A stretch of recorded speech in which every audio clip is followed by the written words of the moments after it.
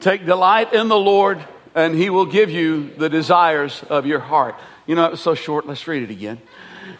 Take delight in the Lord, and He will give you the desires of your heart. And since you have to hear things 3 times before it actually makes sense, at least that's the way it always was. One more time, shall we? Take delight in the Lord, and He will give you the desires of your heart. Father, I thank you for your word. I thank you for the truth and the power and the light and the life that are in your word. And I pray that those things will be manifested here today. I pray that the presence of the Holy Spirit would touch each person here, and that the words that are spoken would be anointed, but even more importantly, that the ears that hear and the hearts that receive would be anointed. In Jesus' name, amen. You may be seated. Our theme for 2015 is going to be living drenched. And if you've been around here for any length of time, or seen some of our printed stuff and all, then you know that live drenched is sort of a slogan that we have around here, sort of a logo. And a couple of things occurred to me as I was considering where we would go this year.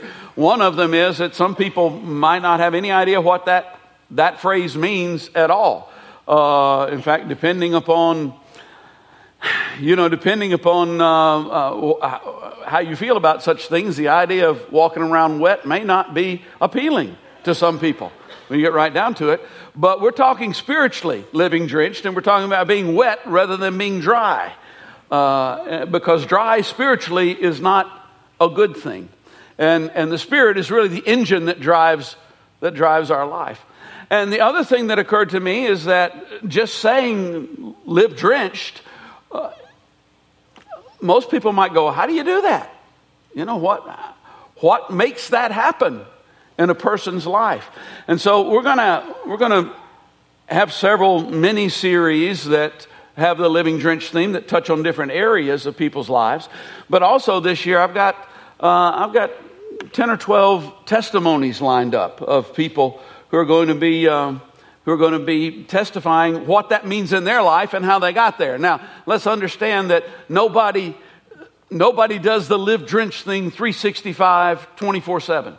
I mean, we all have our seasons because we're fallen people in a fallen world, even though we are redeemed and we are being transformed into the image of the one who isn't fallen. But some people don't even know that this is a goal. Some people don't even know that this is something that you're supposed to try to do. And so when the people share, and I'm going to be the first one here this morning, I'm not saying, so follow me, boys. I mean, I've got it here. I'm just going to lay out for you what it means in my life, how it has been manifested in my life, how it seems to be manifested, and what works for you, what the Holy Spirit then nudges you towards doing.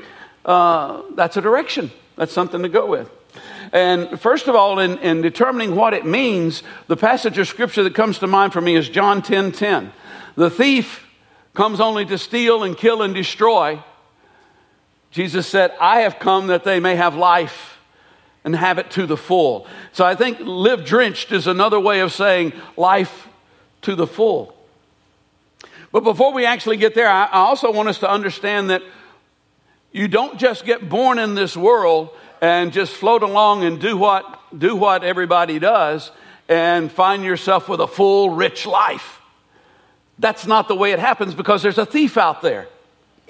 And the thief comes to steal. And he does. He steals from us. We're all born into this world with gifts. And, some people may think, well, maybe not. Not everybody can sing. Not everybody can dance. Not everybody can run a 10-second, 100-meter yard dash. I don't know that I have gifts. Everybody is born with gifts. And I'm not talking about, those kinds of talents. I'm talking about gifts that are universal to all of us. For one thing, when you're born into the world, you're born with youth. Most people are born young. Benjamin Button was not real. And with youth comes energy. I've always heard I've always heard that the greatest thing is grandkids. And grandkids are wonderful. But they don't tell you that the greatest thing is you don't have to keep them. It's like having rent-a-kid, for a while, and you have some fun. And then when they get fussy or hungry or, or messy, you turn them over to the ones who are responsible for them. Well, we have 5 right now and counting. And 4 of them are little girls. The oldest is 8, and they live in the same family. And it's fortunately a ways away from us. But occasionally they do come to visit our house. Now, we had girls. We had 2 girls, but they weren't real close together age-wise. And one thing that I really didn't realize is that when you get a gaggle of little girls together, they scream. I mean, there's a reason why people say, you scream like a girl. Because you get 3 of them together, they scream, they run through the house, I don't know what it is about running through the house that is just a real kick for them. And people think, well, never mind. Energy. And when I was a kid, I remember people saying, where do they get all that much energy? And I was just going, I just got it, baby. You got it. And kids have it. You're born with it. And it gets stolen. Not only that, there's a sense of excitement that kids have. There was a time in my life when that was the most wonderful sight in the world. A carnival. We would have, I guess we still have state fairs, don't we? Okay. And they have cows and jam and stuff like that, pigs. But for me, it was always the carnival. This is what I'm talking about, man. We got rides going on. We got the bearded lady. We got the frog boy. We got the haunted house. Let's go spend our whole time there. Margaret and I were talking this last year on Christmas Eve. We were talking about, or maybe it was Christmas Day, about what our favorite Christmas was. And we both decided it was our first year in Zimbabwe, and there are a couple of reasons for that. One of them was we had a big old container of stuff. Well, it wasn't a container; it was a crate of stuff that was 9 months late in getting there, because instead of sending it to Durban, South Africa, somehow it ended up in Dublin, Ireland. But it arrived like the week before Christmas, and it had all the kids' Christmas presents in it. So that was pretty cool. But the coolest thing about it was on Christmas Eve, when Arwen and Isaac got up while we were in bed to go and look and see what they had. And Arwen had a Barbie doll. And Margaret would not let her have a Ken, because she didn't think that she was old enough for her dolls to date and have boyfriends and stuff, I guess. But we were laying in bed, and they went in there, and I still can hear Arwen going, I got a kid! And us going, that's great, Kids, there's that excitement, and there's a thief out there who steals it from us, and we begin to lose it. So go through life. And then we're all born with a sense of wonder. It's just this thing that when you're, our grandson is not really, he's not a squealer. He's cool, but he's got this sense of wonder. Something worth looking at, he'll look at it. My favorite poem was written in 1958 by a guy named Lawrence Ferlinghetti, and it's called I Am Waiting. And he starts it out by saying, I am waiting for my case to come up, and I am waiting for a rebirth of wonder. And it has several stanzas, and I'm not going to read them all, but each stanza ends with some repeat of that theme. I'm waiting for a rebirth of wonder. Some of the other things that he's waiting for, I'm waiting for a rebirth of wonder, and I'm waiting for the American eagle to really spread its wings and straighten up and fly right. And I am waiting for the age of anxiety to drop dead. I am waiting for the Salvation Army to take over. My favorite one, I am waiting for the meek to be blessed and inherit the earth without taxes.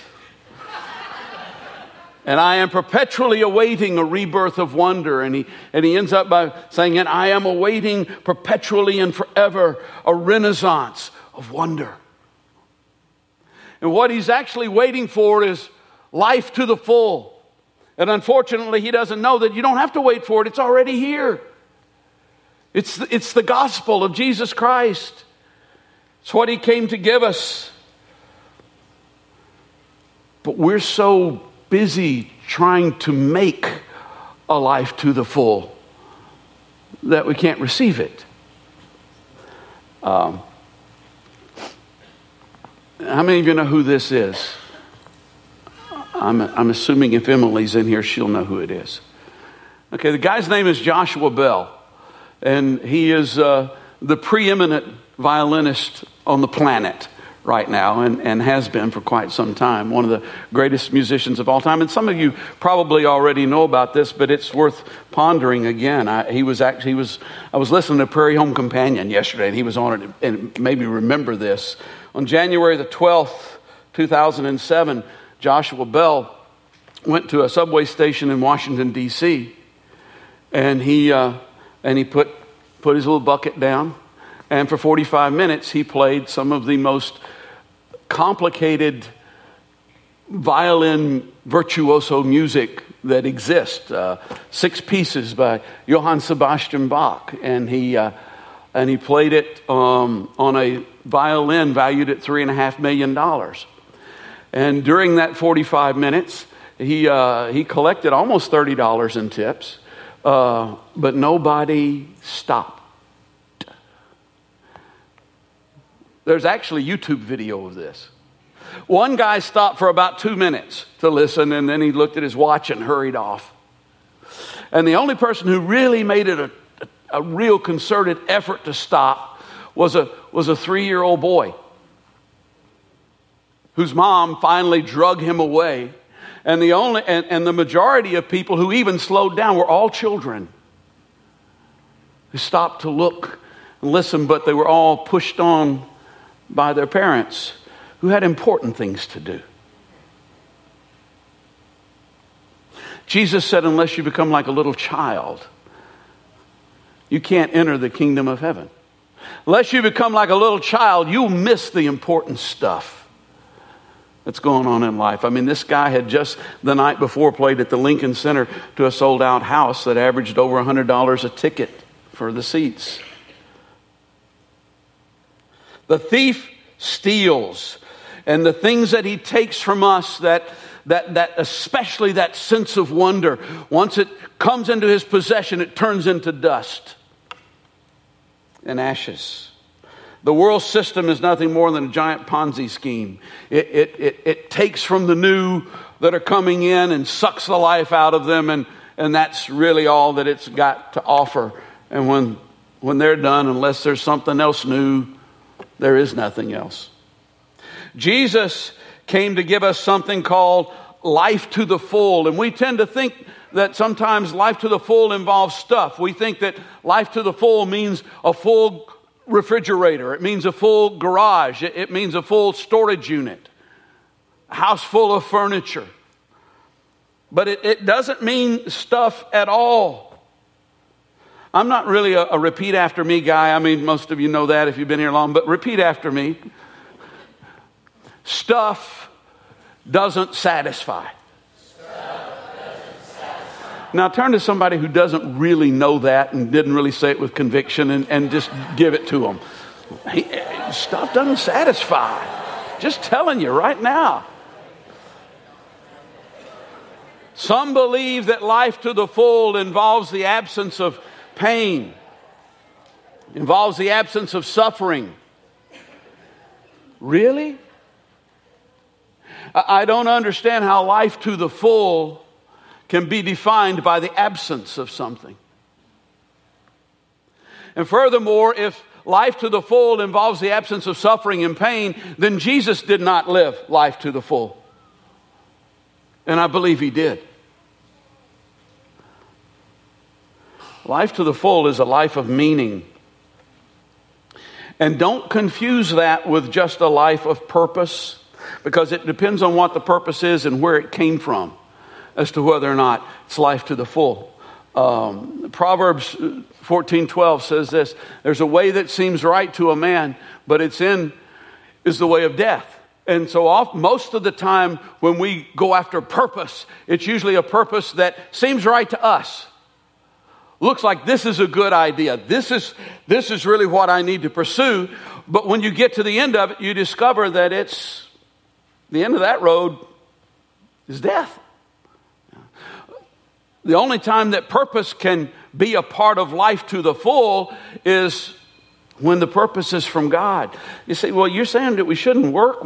No, you can work. You can work hard, but we really need to learn how to rest, or we miss all the good stuff.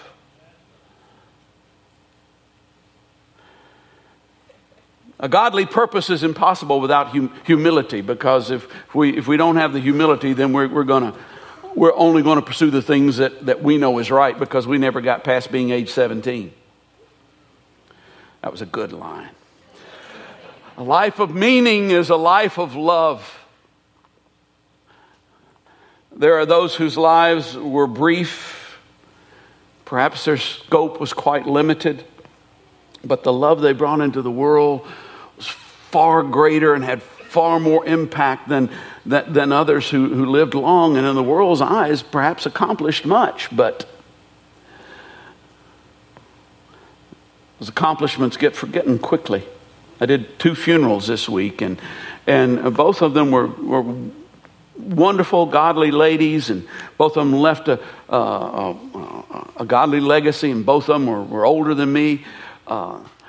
And, nobody got up. I mean, they did some cool things, but nobody got up and talked about, how good they were at work. Nobody got up and talked about all the things that they made. Everybody got up and talked about how you felt when you were in their presence. How they made you feel because of the love that they showed. So, what does living drenched mean to me, and how did I get there? Well, most of you, if you've been here for a while, you know a lot of my testimony, because I've been here, 20-something years, and you end up sharing most of your stuff. But let me try and I'll just bring in some pertinent things. Most of you know that I was a PK, and what is a PK? Pastor's kid, sweetest people in the world. And not only was I a PK, I was also a PGK, pastor's grandkid, yeah, or pastor's great kid, whichever way you want to say it. And that meant 2 things.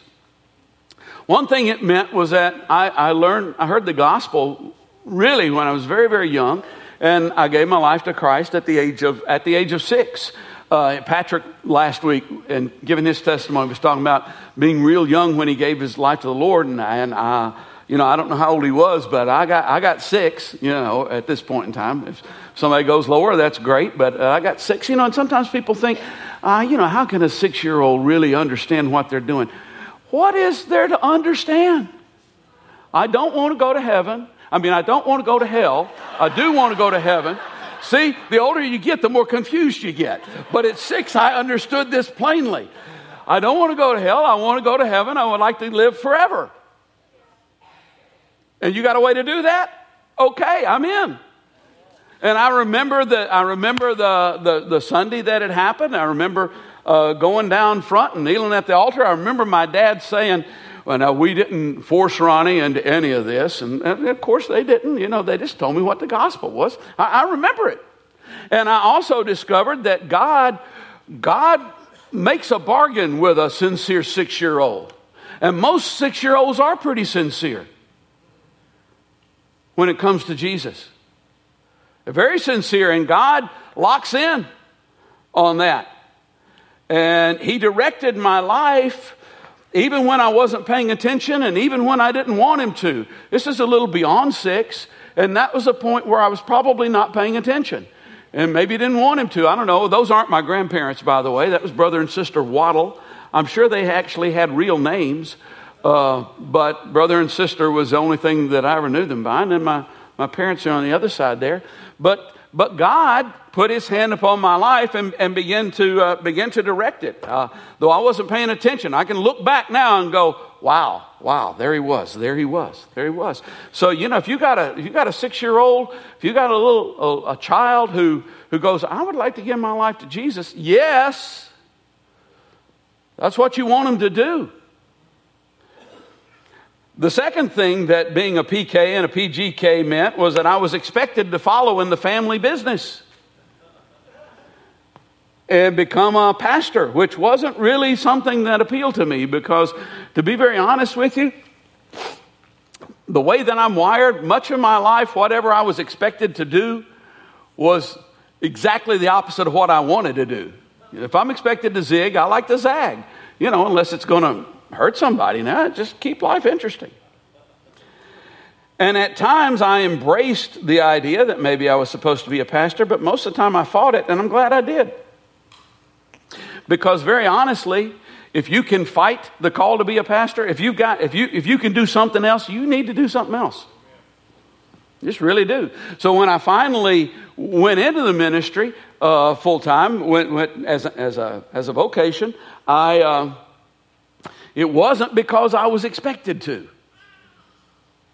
And it also put me on a path that made me become a somewhat unusual pastor. God can use unusual people, which should be good news to everyone who attends Springhouse Worship and Arts Center. He can also use ordinary people, and most of us are ordinary, unusual people. I did fight and drift away from the Lord. And then when I was 25, I really turned my life over to the Lord because I realized the Bible was true. I was 25 and I was just as much of a sinner as I could possibly be. And nobody could talk to me because I'm a PK and a PGK and I know more than you do about what you're trying to talk about anyway. And the only one who could get my attention was the Holy Spirit. And He finally did. And I finally realized, oh my goodness, this is true. I'm either going to have to base my life on this, or I'm going to have to walk away and base my life on a lie, and I couldn't do that. So I turned my life over to Jesus, and all I wanted to do was just follow Him. All I wanted to do was just be close to Him and get married and be gainfully employed and go in the rapture so that I wouldn't have to die. But I really wanted to follow Him. And the verse that just jumped out at me and got all over me and became really my life verse was the one we read. Take delight in the Lord, and He will give you the desires of your heart. Get the order of that correct. Get those priorities in line, and it happens. And it doesn't mean that if you delight in the Lord, you'll be rewarded by getting the stuff that you want. I mean, does this even make any sense? That I delight in the Lord so much that He's going to give me things that will distract my attention from Him? I don't think it does. I'm not saying that you won't get stuff. What I'm saying is God doesn't say, well, you've been a good boy this year, Ronnie. You've been a good girl this year, Judy. And so Santa God is going to bring you something good in your stocking because you've been delighting in me. You may get a new car. You may get a big bonus. You may get a cow or, whatever it is that you're wanting, a washing machine, something. And those things may be blessings from the Lord. But if they are from Him, they will truly be blessings, and they aren't always blessings. Sometimes I hear people say, man, the Lord gave me a new car. I said, he did. That's wonderful. Yeah, I could afford the payments. Wait a minute. You know, and I'm not saying you shouldn't buy a car. If you can afford it, you should buy a car. And that does come from the Lord. It's good to think, well, he gave me the strength to earn this. But, you know, it probably wasn't from him if 6 months later they come back and go, man, this debt's killing me. I'm going to have to. I was kind of going. Blessings are not rewards. Blessings are grace. They are unmerited favor.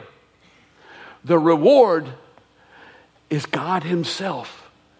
He is the reward. He is those who diligently seek him find him. He's the reward. Remember the prodigal son? And when he came home and they threw the party and everything, and the older brother came along and was ticked off and wouldn't go into the party. He said, you never gave me anything. You never gave me a goat so that I could celebrate with my friends.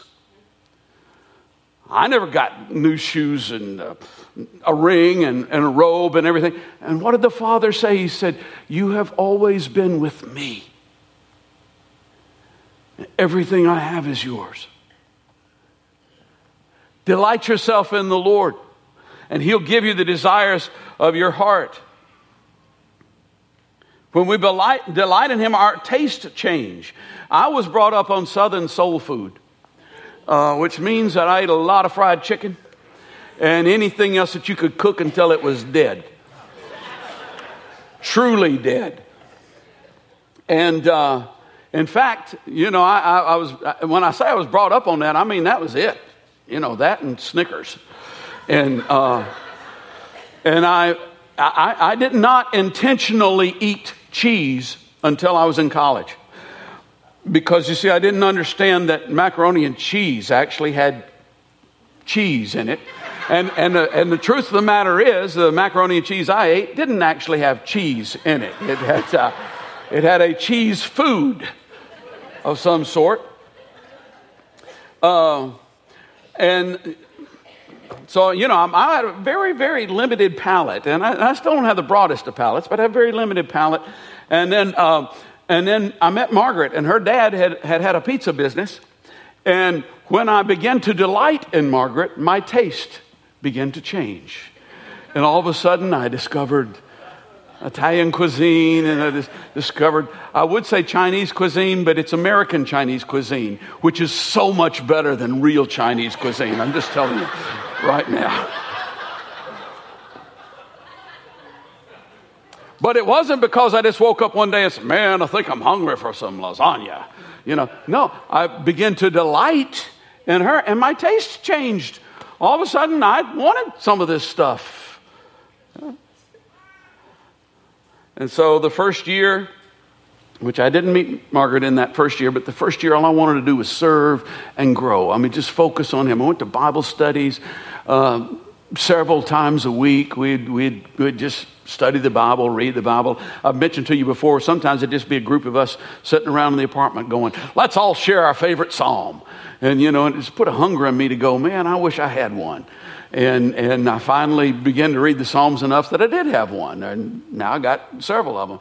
And I joined the church choir, and you know we weren't very good or anything, but it was great. It was great. You know, we'd sing these songs and wear these robes and hang out with Christian people singing Christian songs, and I'd go to Christian concerts, and in those days you didn't have to have money to do that. You just would find a coffee house somewhere, and there'd be somebody in there with a guitar and a bunch of people sitting on the floor, and I'd do that almost every week. And when I came to the Lord, there was a theater up in Nashville that I was involved in, and actually I was heavily involved in it. And on Friday nights, before I came to the Lord, on Friday nights when we get through the play, it's a pretty wicked place. But after I came to the Lord, a couple of the other people came to the Lord as well. And so what we would do on Friday nights, at midnight, we'd have communion. And we would invite our friends to come to midnight communion on Friday nights at Ensemble Theater Company. And it was just great. And then also I would change the sign out front of the church. And on Mondays, I didn't have to go until noon. And so Monday mornings, I'd drive over to Hendersonville where I was going to church, and I'd change the sign and every week, just like clockwork. And I actually think that the pastor was glad when I left, because he had to think of something new every week to put on that sign, because I was just chomping at the bit. I just wanted to be around God. And if he was hanging out at the church sign, then that's where I wanted to be. And then the second year, after I gave my life to the Lord, that brought Margaret into my life. The beautiful girl on the rock. And what a blessing from the Lord. It makes going through life with the right person, going through life with somebody that is going to support you in the Lord and help you make right decisions and help you walk in the right way. Wow. Proverbs 31, most of you are familiar with it. A wife of noble character who can find? She's worth far more than rubies. Her husband has full confidence in her, lacks nothing of value. She brings him good, not harm, all the days of her life. And that last verse there, verse 12, she brings him good, not harm, all the days of her life. That's been my experience with the woman that God gave to me. You know, and some of you may be out there kind of thinking, well, why didn't God give me a woman like that? And it may have something to do with the fact that you never told her she was a woman like that. May have something to do with the fact that you don't tell her every day that you love her. I'm getting ahead of myself. We're going to get into this a little bit later on. Not today, but in a later series. But in the midst of this great year, you know, I've met the love of my life. I'm eating pizza. Just swimming in the Word, having a great time in the midst of this great year. I rediscovered the call to full-time ministry, and so I applied to go to seminary. Put my application in, sent it off. God's called me into full-time ministry. A month later, I get my rejection notice, and because I hadn't been walking with the Lord when I was in college, and you just don't want to see my transcript. That's all I got to say. At least they didn't want to see it. And let me just say, seminary is great if you're going to become a theologian. It's only somewhat helpful if you're going to be a pastor. I'm just being honest. I'm not denigrating those who can parse Greek verbs, but once you've learned to parse Greek verbs, you can parse Greek verbs for people. That doesn't necessarily mean you've got anything to say about the Word of God. You may, but it doesn't necessarily mean that you do. I've got a number of pastor friends who went to seminary, and to a person, they all say the undergraduate degree is the one that really helps them as a pastor in the ministry. And I discovered that God had put me in the best major I could possibly have to become a pastor. I wasn't even trying to follow him. But you see, we made a deal when I was 6. I said, I'll give my life to you. He said, okay, I'll take it. And yeah, many times I tried to take it back, but he wouldn't let me have it back. See? And so when I was a theater major, and here's the thing. See, when I began to delight myself in the Lord, then the Lord's work in my life began to go both ways, go forward and backward. Because you see, a theater major wasn't necessarily a good idea when I wasn't walking with the Lord. In fact, it led me to some paths that were very dark paths. But when I turned my life over to the Lord, then He redeemed all of that, and He began to turn it in other ways. The reason why I say it's one of the best majors. Look, if you want to be a pastor, go to seminary. That's great. But when you go to undergraduate school, if you're going to go to seminary, don't be a Bible major. Be an English major. Be a history major. Be a sociology major. Be a theater major. Be something where you learn how to tell a story and learn how to appreciate history and learn how And with theater, what you do is you go through scripts and you're looking at them, and you're especially looking at it from an actor's standpoint.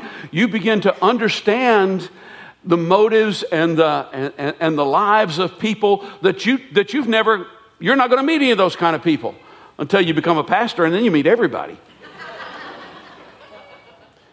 But you begin to already understand them because you work that way. So I discovered that God had already done that. Well, with the door to full-time ministry seemingly closed, and I got to hurry along here, but I will, I desired a job that would just support my family, allow me to be heavily involved in serving at church. Now, all the serving, it doesn't need to be done in the church. In fact, most of it needs to be done outside the walls of the church. But that was where God had put my desire. That's what He had drawn me to. And so I went to work for the Social Security Administration. It doesn't look like that these days, but that's what it looked like in the days that I did it, only I was better looking than that guy who's up there. And in the meantime, we served. I led worship. We worked in the nursery. We taught junior high Sunday school. There is a special place in heaven for people who teach junior high Sunday school, just letting you know. We worked with a youth group. I served as an elder, and I really wasn't a 9-to-5 guy. Sitting behind a desk 8-9 hours a day just isn't how I'm wired. But I was willing to put in my 30 years or 35 years or whatever, and then I'd retire and we'd go full-time on a mission field and live off the pension that I had. And the secret was, the reason why I was able to do that was Philippians 4:12. I have learned the secret of being content in any and every situation. And the secret of being content in any and every situation is this: delight yourself in the Lord rather than in the situation that you're in. Because if you're delighting yourself in the situation, then you've already got a problem. But if you're delighting in the Lord, nothing can shake you. In the late summer of 1982, Bruce Coble asked if I'd be interested in being youth pastor at the Lord's Chapel. I said, yeah. He said, you want to pray about it? I said, no, I know. I've known for 5 years now. And so I did that. And then in 1985, we moved to Zimbabwe for 3 years. Who saw that coming? It was wonderful. And once again, there's always more. I mean, it opened up contacts that the Lord has used a lot now. I mean, we've got missionaries from this church over there right now, and a lot of when Clopas comes and speaks to us. But it also had a lot to do with this church, because the church we were at the last 2 years, Northside Christian Church, was the best church I'd ever attended. I went, wow, this is the way a church ought to be. And it has a whole lot to do with modeling what Springhouse has become. In 1988, we came to Smyrna, and I became a pastor. I'm the really good-looking one there in the middle, the young, really good-looking one in the middle. And once again, it's always more. I mean, Smyrna was the last place we wanted to come, but God knew what was going to happen to this town, and it's been a wonderful place for our family. And it led to the unexpected blessing of for the first 20 years, which was the last 20 years of my parents' life. That was also the time that we were the very closest of all. I mean, my dad was 72 when we came here. I didn't expect that I was going to spend 20 years close to my dad. I thought that was gone and past. No, I mean, there it is. The Lord just brings it unexpected blessings. It allowed Margaret to put into ministry, practice what she had trained for. Her major in college had been Christian education, and she had just sort of laid that down. But when we came here, and the Lord just said, here it is again. Reawoken it. It allowed us to work with people that God had intentionally woven into our lives over the decades, the Cobles, the Berries, the Hutchisons. And perhaps most unexpectedly was the theater that was brought back into our lives. I mean, we didn't come here going, oh, let's start a church so we can do a theater. In fact, we'd laid that down in 1979. I had no idea that was coming back again. But you see, when you delight yourself in the Lord, He gives you things that you went, oh, really? Wow. I didn't even know that was possible for that to come back into my life. over the next, over the course of this year. Others are going to share their story, and I'm sure that there'll be other keys to living drenched brought to light. But the key for me, and the one that I would share with you and urge you to go with, is the verse that we read today. This is how you live drenched. You delight yourself in the Lord. And then He brings all of the rest of the stuff into place. And He doesn't always bring it into place the way you think He's going to. In fact, most of the time He rarely does, because the ways that we think of are so boring anyway. And He rarely does it exactly the time we think it's going to happen. He does it at a better time than what we think. But He's faithful. And He's so wonderful. And whoever has Him has everything. Would you stand with me? And with those who are going to pray with people coming forward, if you're here today and you need prayer, these brothers and sisters would love to pray with you. God is able. He is sufficient. His grace is sufficient for anything you got, big or small.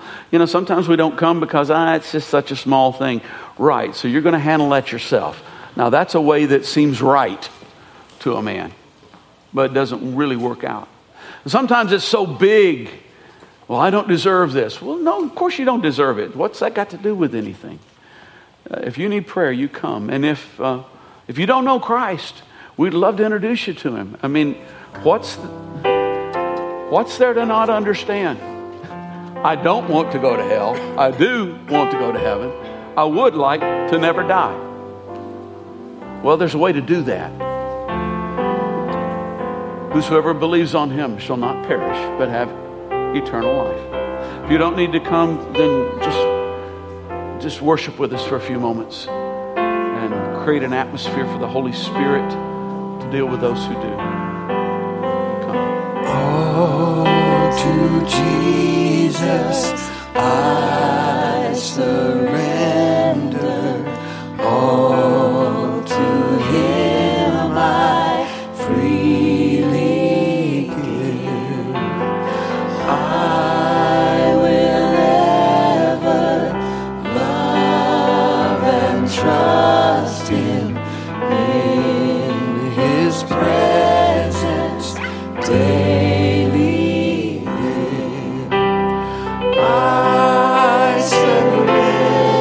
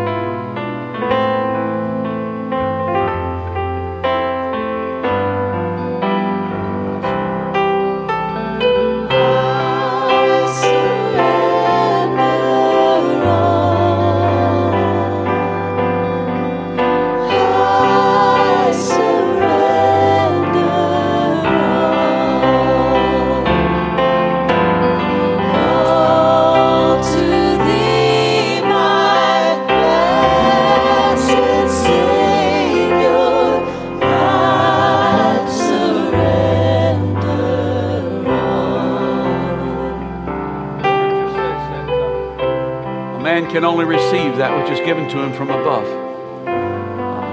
Anything that's not from the Lord, you don't get to keep. Anything that is from the Lord, you get to give away. Because he's got more. Raise your hand. Let me give you a blessing. May the God and Father of our Lord and Savior Jesus Christ, who sent his Son into the world so that we might have life to the full, may he give you the anointing to have the power and the wisdom to delight yourself in those things that lead to him, and to avoid those things that lead to death.